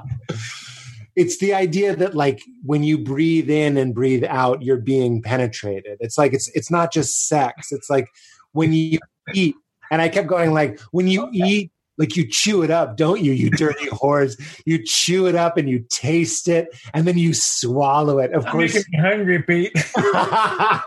And then I talk about. I always thought it was funny that the most homophobic people I've ever known were the ones that would talk about how great it felt to go to the bathroom. Like they love talking about the eroticism of going to the bath. Like I'm not. It's sort of a tricky area. I don't want to say one thing equal to another. I'm just saying. Right. In the joke, I would say you're the ones announcing how wonderful your reverse anal felt. Uh-huh. Like, but that's just pointing out that it is erotic. Like taking a shit is sort of erotic. Eating, well, I think you know what I love about sort of swimming. When you swim, water goes inside your vagina. It tickles your asshole. I went to the Dead Sea in Israel, and everyone's asshole was burning, and every girl was like, "I'm disinfecting the walls of my vulva right now." Like it's erotic. Like, but it's only the. I'm just imagining you at Surf Cincinnati, a water park that we used to go to. Giving this sermon. Here's the thing about like all that butt stuff, right? Like everybody. All the sexual stuff, and like you grew up inside a religious sort of system, and all the repression and of all the sexual repression and all the just guilt and all the stuff. We've talked about that a lot. But, but what I really find like shows like Bob's Burgers or even South Park and just I really like Lorne Michaels stuff because he's really sex positive and all this stuff. I really like the song WAP. I think I've been comparing Megan Thee Stallion a little bit to Robert Mapplethorpe, where it's in a different kind of fun packaging, but like this the honest celebration of feminine desire and sexuality and the reclaiming of it. Yeah, reclaiming it, and also just exaggerating it, just the way hip hop, rock and roll and all that stuff exaggerates freedom, or not doesn't exaggerate, but celebrates it. And so, I really think it's important for all artists to. Miranda July is also an artist who really talks about all that stuff, and she's really good about talking about sexual guilt in children and all this stuff so I had Phoebe Bridgers on. What's that? I had Phoebe Bridgers on. That episode will have been out last week, and I hadn't been to her Instagram until after, and I followed her, and I was like, that's someone who's playing with the idea of the sexualization of the pop star. I didn't know that when I interviewed her, but afterwards I was like, oh my God, this is funny in a new way, sort of in what it seems like you're talking about. I know you know her, so I thought maybe it's why David Bowie and all these people, they take you to really, really honest, sometimes extreme places. Well, that's what's so funny. Steven Tyler, Mick Jagger, it's like the most hard-headed. And I'm being honest, I'm thinking of specific people, but like homophobic, sort of closed-minded people that fucking loved Aerosmith. And I was like, there's something is like being transmitted in just seeing the raw freedom of somebody like Steven Tyler or whoever it might be. Or fear. I mean, everybody, I do think sexual repression and fear of most organized religions have been taken over by and run by white men, and white men are terrified of losing their power. Always, and that's why I think white men are terrified of women and people of color and all that stuff. But a lot of it, specifically women, and like what's happening in this country with all the women's rights being, and all this the sexism and racism. That's this. They're really trying to hold on to something, and they're holding on to their fear, right? And like. Why are men so afraid of women's sexuality, and why are men so afraid of their own sexuality? And we build these things, and I think fear of honest sexuality is kind of is almost the central. It's the whole thing. It's the whole thing. No, that's what I mean. Because capitalism is about trying to get more to impress. It's like it's everything is about sort of. Well, we trade pictures of men for goods. Oh my goodness! You know what I mean? Here's a picture of a guy that has a dick. Can I have this gum? I'll give you a picture of something that has. Yeah. We trade pictures of slave owners and white slave owners, and that's our currency. That's right. And give me a break. So and we see Trump and the Republican Party is the party of fear, is the party of insecurity, is the party of white male sexual insecurity. That's what it is. Yeah, that's right. And what? That's what most organized religions kind of are. And they use all that, against everyone. And like, I know more self-loathing straight white men than any other demographic. Yeah. Or pseudo straight white men or something like that. Like, because of I grew up, like I said, I am heterosexual. I'm just I'm whatever. Peanut butter and jelly when it comes to sort of like the spectrum of lifestyle spectrum or whatever you want to call it. I don't think about it that much, but I don't have anything really to hide. Yet no one does. Yet I still felt incredibly guilty about my everything. Well, anybody who's religious. Yeah, I've said this a million, but you have to come out as straight. Like I had to be like, Mom, Dad, I love boobies. Like it was like, and I remember you and Corinne came and saw with me and Val, I did some stand up and Corinne pointed out that she really liked my joke about big boobs. And that was the heart of that joke. Yeah. To go back to what we were saying, is sad. It's someone saying, without saying it, I don't feel comfortable with a woman with big boobs because I don't want anyone to know what I like. Yeah. And I just want to blend in because that's a joke about sexual shame. So I'm just completely agreeing with you. No, I know. And then even all the guns and everything. It's all the guns are just. It's all fear. It's all these talismans of fear. You know, people are coming for your what? For your wives, for your daughters, for your guns, for your job. Like it's like for your land. Like I don't know what people are so afraid of. And somehow it's just it's the Catholic Church. I mean, I don't know that much about other organized religions, but it always seems that it uses people's self-loathing against them. Everybody poops. They've weaponized everybody poops, basically. Oh God, yeah. No, it's even that. People are afraid to go to the bathroom, are ashamed of going to the bathroom. But dude, and it's still happening. I was sort of saying like, oh, not to be weird to say the poop feels good. It does feel good sometimes. And that's like, why? I'm just talking about poop. I'm not comparing it to anything. I'm just saying, I get it. I get it. And even that is shame. Everything is shame. And everything in art, and I'm not even forcing. I hope it doesn't feel forced. But going back to the record is standing on stage under lights. It's what the National does, and it's what Serpentine Prison is doing. Is saying like everybody poops and everybody is afraid of their own sexuality. And I mean, it's one of the touchstone lyrics that you've written is "I'm afraid of everyone." I mean, like you can't get any better than that to get 10,000 people singing along, "I'm afraid of everyone." The paradox of it notwithstanding, it's a beautiful thing. Let's not be ashamed. Well, that's why I think it comes. I've been talking generally about art. I don't think what you do or what I do or what my mom is a painter or really we're all kind of doing the same thing. With just different mediums and different tools is just trying to say, God, everything's kind of fucked up, but I still kind of hate myself, but I don't feel like I should hate myself. And I feel I can just explain myself. I won't hate myself anymore and you won't hate me. And actually we'll start loving each other. You know, it's like, can I tell you? Every joke you tell is trying to say that, but better, but way funnier and better than I just did.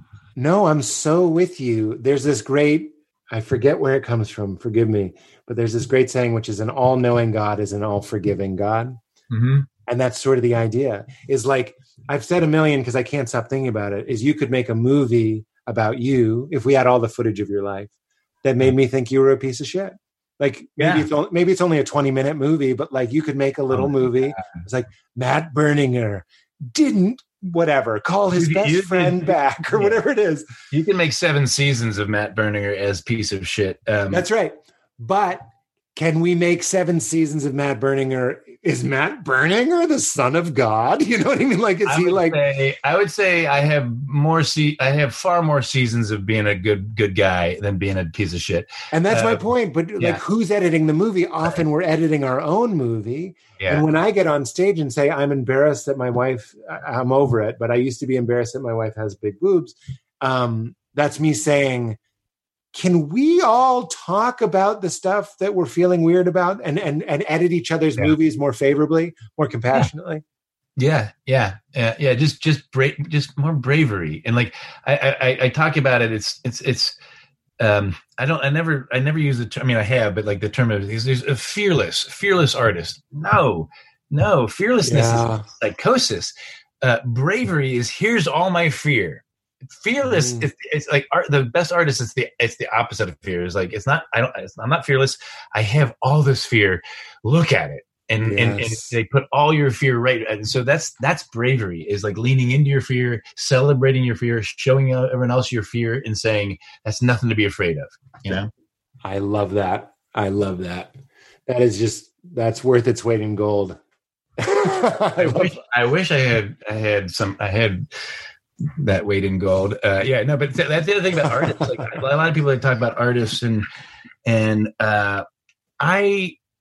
if you expect to make money off of art, then then you could, and you should try. You should definitely try to make as much money off of whatever it is, or whatever it is you're making. I agree with that. As long as it's you're not taking from someone else, but like you should make as much money off your art. But if you depend on it, you're going to have a hard time. Meaning, if you can't burn the whole barn down, it's a type art. Sometimes has to be the thing that you can't make money off of it, or else it ruins it. Like if it has to be the thing in a lot of ways, like if you're not making money off of it, you're in you don't worry about that. You're in the perfect spot to make the best art, Right. So when you start making money off of it, you start to like craft it, and you start to craft it into, more of a product, because like, oh, I sold that thing, and don't worry about selling anything. Like you have to sell you have to do what's really, if you're really hard, you just have to talk about what's really going on. People will buy it, It's like, don't worry about packaging it into a pop song or this or that. That's a craft you do later. But when you're writing the stuff, when you're writing the joke, the one that gets the easiest laugh, who cares? Yeah. Isn't there's that a lot of comedies? Yeah, go ahead. I was just going to say, what were you saying? There's a lot of what? There's so many comics out there that are incredibly successful at, because they just deliver the easy laughs, the ones that you don't have to think about or talk to your wife about on the way home. Right.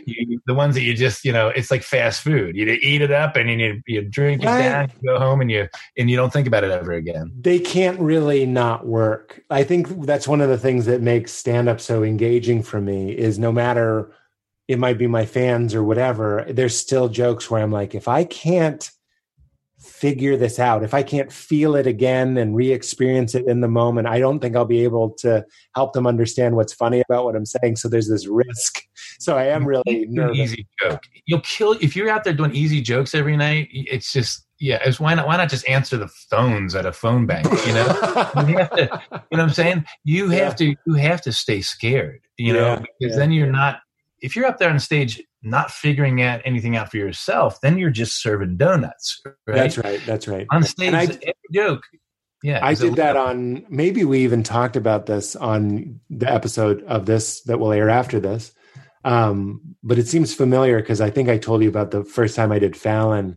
I just did one-liners. I just played it as safe as you could play it, and I was so sad afterwards. It was just such a depressing. Because I was like, I'll just do bulletproof jokes. And I was like, and my favorite Conan is I do this joke about adults who eat candy. And it's like a 6-minute bit, Matt, that relies on me miming eating different candies. And I couldn't even tell you exactly where the laughs are supposed to be. It's like a guy talking about trouble in his marriage while he's eating Fun Dip. And that's the joke. And if you don't like it, it's not really going anywhere new. And it's like 6 minutes long. And that is my favorite late night set because it was the riskiest one. It was balls out. Well, Miranda July said something interesting about that, how she's like, she used to open for punk bands and she used to do these spoken word things and she was always writing about sort of humiliation and like what does that mean? Like what can you do to yourself to like what does it really mean to humiliate yourself? And she would tell very, very personal, very sort of exposed, sometimes invented, sometimes true stories, and she would get booed and it was but she was like, this is perfect. This is like she's most interested in humiliation, and this audience is allowing her to explore humiliation in real time. She was like in the zone, right? Whoa, that is so brutal. The secret of life, by the way. Yes. Is go, oh my God, this is humiliation. And instead of running from it, going like, I am the universe experiencing humiliation. Once I learned to love humiliation or survive humiliation night after night after night on stage, wrote a song about it called Humiliation. Yeah, no, it's in my head right now. Once I learned to like, humiliation is it's just it's like you're adding armor. You're like being humiliated is sort of like breaking out of a plastic bag. Every time you're humiliated, you're like, oh, I no longer have to be embarrassed about being in, or telling everybody like I'm inside this bag. You just like humiliate yourself, and you're like, oh, and then you're free. Yeah. Oh my God, I love everybody. the things you find most self-loathing about yourself, if you just show everybody, then you stop. Then you're like, oh yeah, everybody already knows that. I don't have to hide anything, and I like myself more. And lace it with enough flowers. I don't mean to be too commercy here, but like I would see comics that were just like, oh, I'll be like Lenny Bruce, I'll be like Bill Hicks, and I'll just tell them about the polyp on my asshole or whatever. And you just need to find. I'm not saying you can talk about anything, and that's what's so fucking pure about it. But like, every once in a while, just like we were saying about your lyrics, it's not even a wink. It's half of a wink to say, I know. That's it. That's what comedy is. And it's to say, I'm not, you wink just to say, listen to me. I'm with you. And I know you're with me. That's right. It's like you're at a really uncomfortable party, or like, let's take a Thanksgiving dinner, like everybody's about to head into a lot of uncomfortable Thanksgivings probably this year, or whatever it is. And you're sitting there and it's so tense, and like, let's say an uncle just gives you a little wink out of the window. Yes. Like, don't worry about it. This is just family. This is just Thanksgiving. Where you're just like, oh, is everybody going to kill each other? And like an uncle just like kicks you under the table, like, or makes a fart joke. It's like, okay, everything's going to be okay. And so when I do a wink, or like when I'm in the audience and somebody gives me a wink or gives me like I'm like, okay, you're with me. I know. Like sometimes it only takes one person. Yeah. And you're just like, okay, at least I'm not in this weird place alone. And so art that doesn't go to a weird place and invite people into the weird place and hold their hand there is just, what is it? You didn't go on an adventure. You stayed at home. You never left the yard. That's so good. And that, I have to imagine, is why it's fun to play in a band. Because the times that I've done some weird casino or something, and it's just like scary driving in, and you just start feeling more and more of a nosebleed, like you're not going to be able to relate. If there's another comedian with me, you can at least hear them laughing, and you're like, that's the wink today. Sometimes it's just the other comedian. Yeah. But sometimes it's somebody in the front row, which I'm so glad you've had that experience too. One person that's giving of themselves completely can open up an audience like a flower. It'll just open up the whole. But it more often goes the other way, where like you'll have 10,000 people just staring, just waiting for every word, and then there's one asshole. Yeah. You can't even. All you're doing, you get so mad because there's one asshole texting or. Which I never really mind. I love when people aren't paying attention, because then I feel less exposed. But there have been times where I'm like, all I can think about is some certain asshole. And I'm like, oh my God, one person is ruining it for me, and I'm ruining it for everyone, because what are you doing, And what is the belief there? The belief is everyone must be listening to me, and that's just not true. You know what I mean? It's not true. I guess I don't know what it is. I sometimes. Like it hasn't happened in a long time, but way back when we were struggling, playing in little clubs, and it was like only 20 people there. And if there's only 20 people there, and then one of those 20 people is being a dick, they can ruin the whole show, right? Oh, Matty, please don't think I'm saying, get over yourself. No. Guy, if you're texting in the front row, I'm going to talk about it for 10 minutes. I can't, because you know what it is? It's you're trying to cast a spell. Yeah. And someone's going, magic's not real. Magic's not real. And it's like, it's not real if you keep saying everyone knows it's not real, but why? Yes.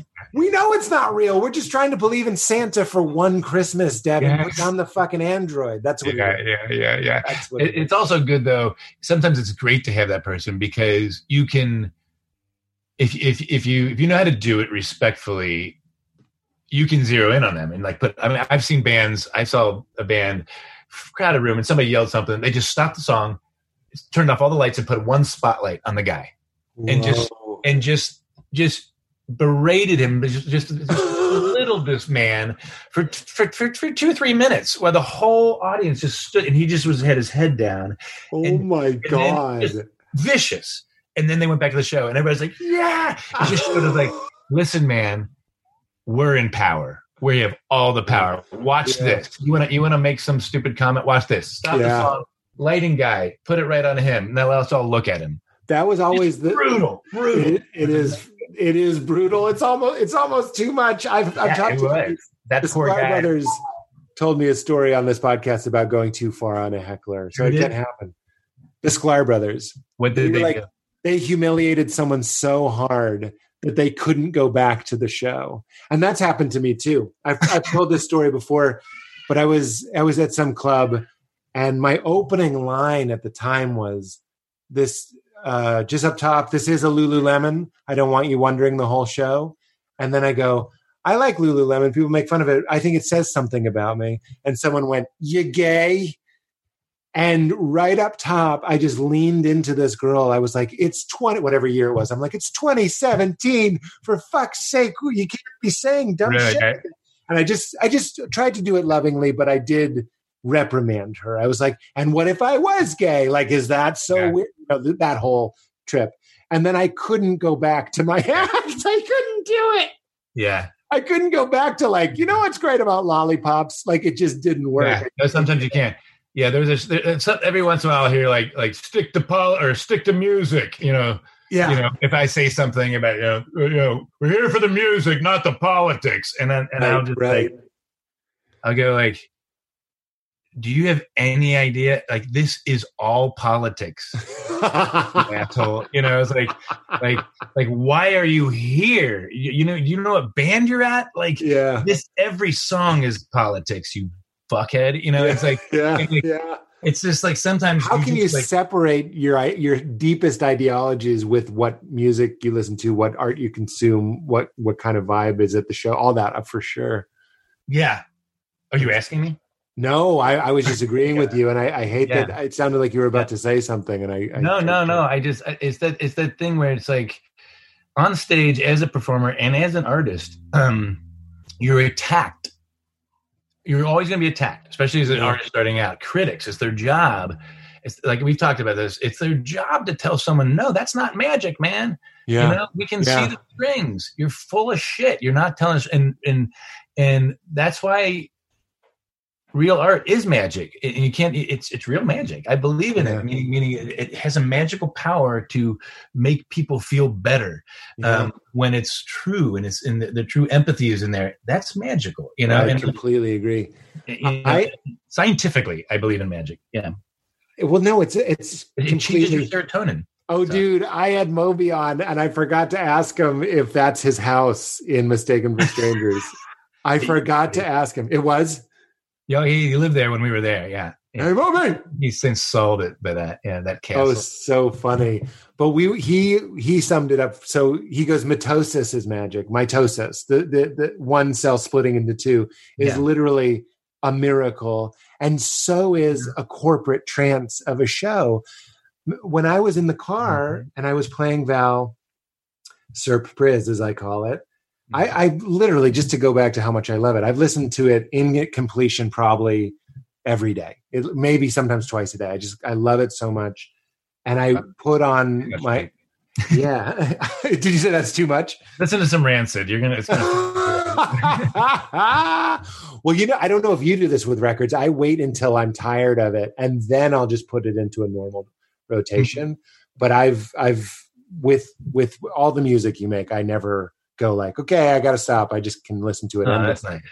I do. Yeah, man, it's completely true. And I put on My Eyes Are T-shirts, and I just pointed out the lyrics. Like I just like kind of gestured like you should listen to these lyrics. And Val cried. I know that's not new to you, but like that's a spell. If you were wearing a robe with stars and crescent moons on it, and I was like, this guy can say a few words, and not only is she crying, who cares? That's just a physical reaction. But it took her somewhere, and her heart opened more, and she had an experience. That's a goddamn magic spell. Well, I can't, like I said, like if the song doesn't have, if a song doesn't break my heart when I'm writing it and when I'm recording it and when I listen back to the recording, if it doesn't break my heart or make me just laugh out loud or something, is or both, it won't go on a record, And so it's like there's a lot of songs that I listen to. I'm like, that's a good song, but I'm like, it's just a product, and then I've become allergic. Man, I do a lot of songs that like there's like people hearing it later. I'm like I was actually full of shit, and I didn't even realize how full of shit I was, and I have to be better. I feel like I keep writing the same song over and over again because I'm still full of shit. Yeah. I still haven't really said it. I still really haven't said it out loud yet. Whatever that is.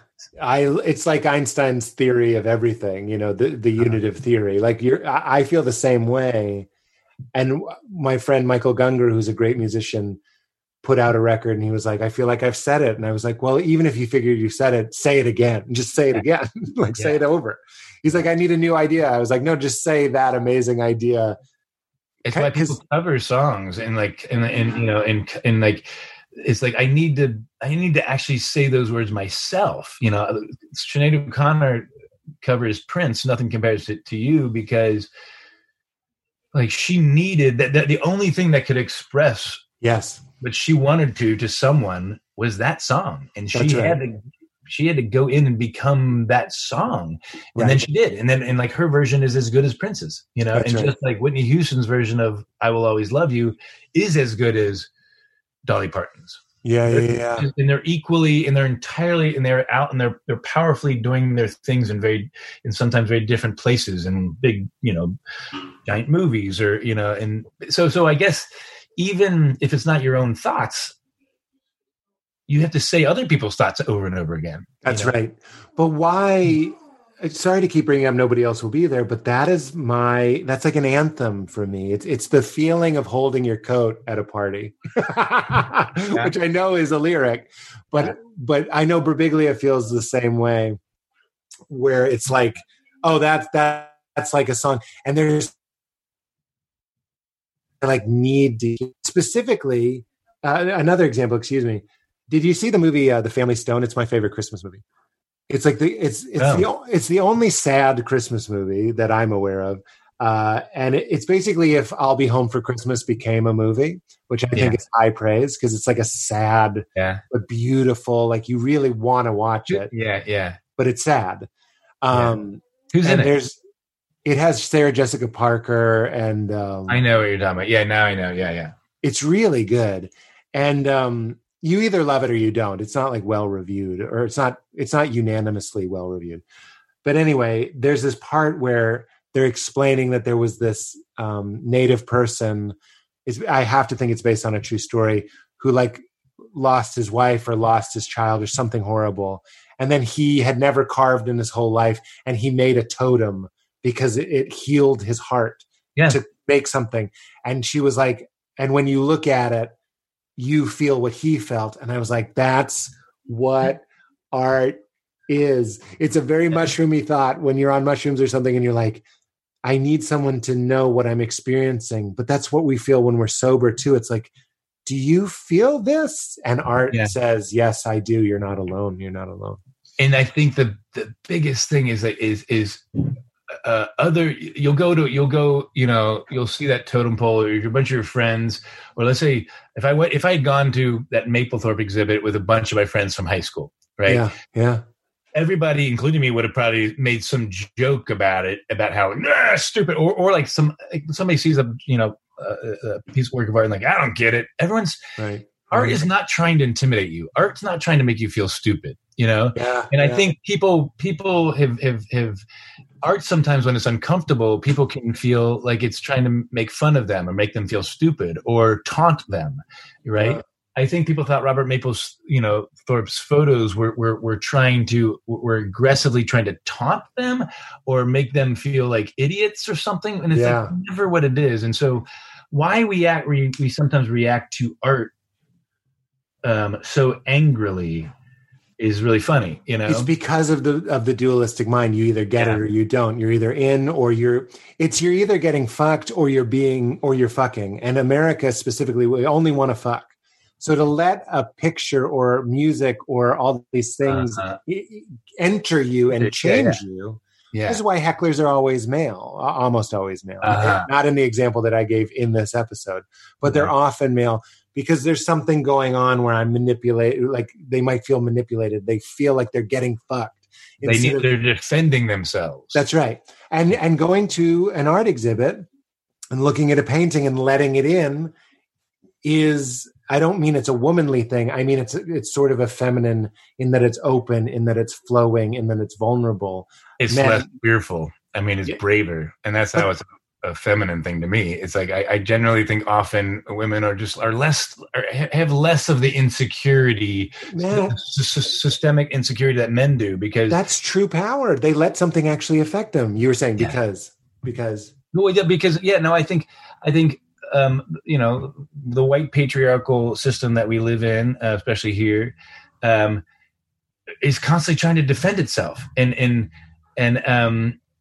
and so every painting, every photograph, you're like, okay, wait, what does it say about my paradigm with which I'm, the paradigm with which I'm stake my claim, and I'm defending my perspective on things, and this thing is questioning my perspective. And when women or people of color, don't have all that power to lose, they're like, what's your problem, man? It's not about you. It's about this artist. And like, and so they have so much power. So it's when you have all the power and all the guns and all the bank accounts and all the 1%, when you have it all you start to worry about is keeping it. Yeah. I mean, what are you keeping? Like, what's Mark Zuckerberg keeping? Like, what does he have? What does he have a collection of? What? Yeah. Bank statements, It goes to what you were saying too. It's like if you turn your art into a product, now the juice is gone, the life is gone. So when you're not risking it, when you're not able, as I said, to burn the barn down, to reset, to be vulnerable, to be changed. But I was just reading Richard Rohr, my Franciscan homeboy, and he was talking about that's the whole spiritual path too, is staying fluid, staying changeable, that you can actually get past your brain that goes, I'm rich, you're poor, you're this, you're that. That's a good painting. That's not a good painting. Here's my summary of spirituality. Shut the fuck up and let what is enter you. Yeah. Then that's actually, it seems like a passive position, but it's a powerful position. And nothing's working against you. It's all there to work for you. That's right. Brilliant. It's all desire is a positive thing. Sex is a positive thing. It's a good thing between people, and all that stuff. So, fear is the thing. Fear is the thing that we all is our worst. Our own fear, and then the society builds all these reasons of things to fear, and all of our news channels are all these. We all cater our specific feeds and what we're listening to a just perfect cocktail of fear. That's just right for us. Yeah.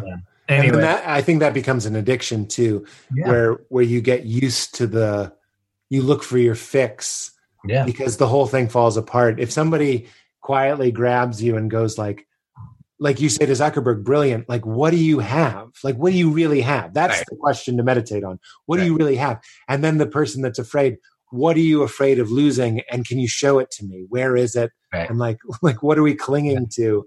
Because freedom is going. Yeah.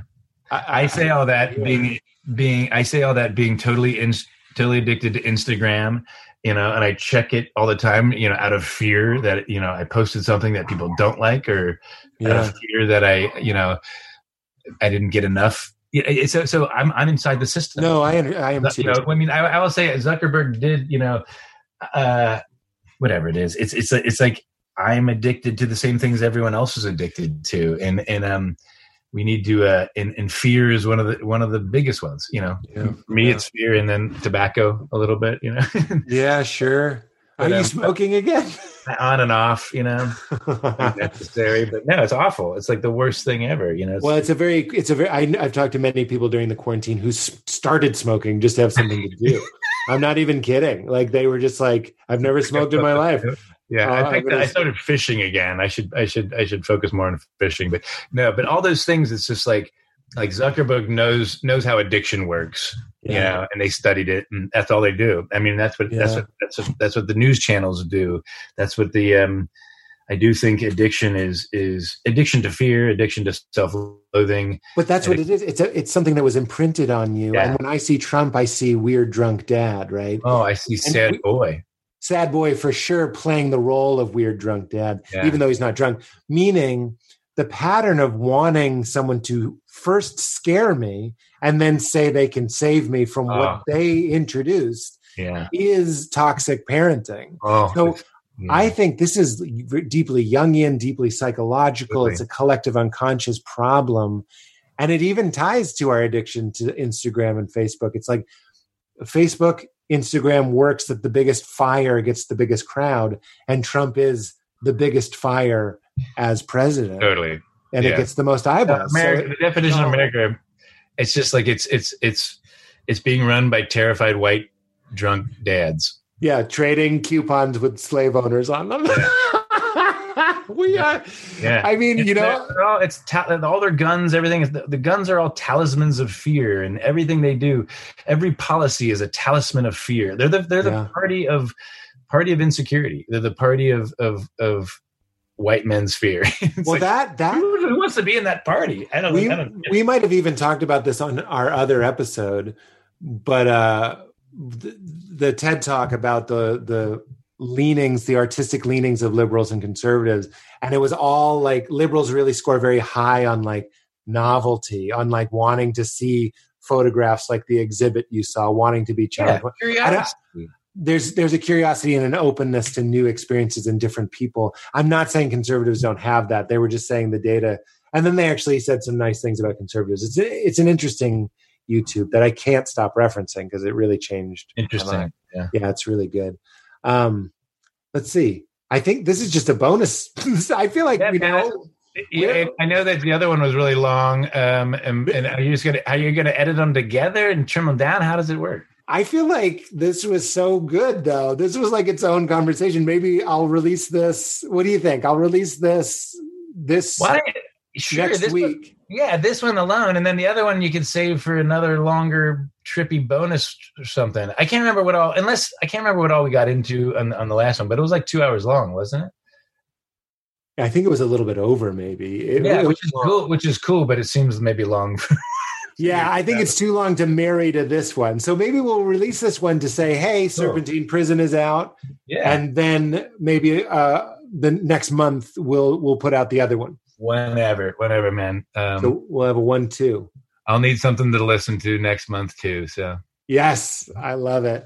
Well, you're the best. I miss you. I can't wait. We're going to come over as soon as like it's so funny. It keeps feeling like where does it feel safe to get together? And like I'm starting to be like, not yet. I do. We've seen some people, but like I know it's.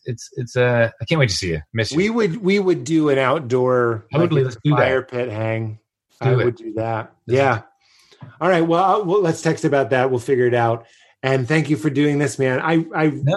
Because you said the praise matters. It's fucking great. Thanks. And you did the thing where you were like, I'm not just going to do what I know will sell. Like, I don't know. I'm going to strip it down and do it again. And you're finding more and better, deeper, truer art. So congratulations, man. It's awesome. Thanks, Pete. Thank you. Dude. Would you say keep it crispy and we'll get out of here and then I'll bother you for a hang later? Yeah. Pete, thank you. Keep it crispy as you always do. I will. Keep it crispy, Pete. Keep it crispy. Keep it crispy. I don't know how many you need. Use whatever one you like. I'm going to use all of them. That was great. I always do those. And I always say it wrong. But anyway, yeah. Thanks. I say that wrong. You said it perfectly. Said it perfectly. I said it. My brother was just here, and I said "keep it crispy" to him, and he didn't know what it meant. And I was like, "You've never been curious." Because your brother never listened to your show. In that moment, I knew he had never listened to it. I was like, "That's hilarious." I mean, maybe it's too much family. I don't know. But no, I get it. Yeah. I love it. Let's say hi to your brother. And you say hi to Tom for me. And I will. And Corinne, please. And we'll talk soon. Yeah, love you, man. Thanks, man. Love you too. See you. Bye. Bye-bye.